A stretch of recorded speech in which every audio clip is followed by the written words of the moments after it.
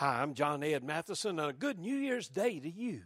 President George H.W. Bush died recently. One of the stories told about him occurred about 6 years ago. A Secret Service agent assigned to his detail had a 2-year-old son who came down with leukemia. Through the treatment, the boy lost his hair.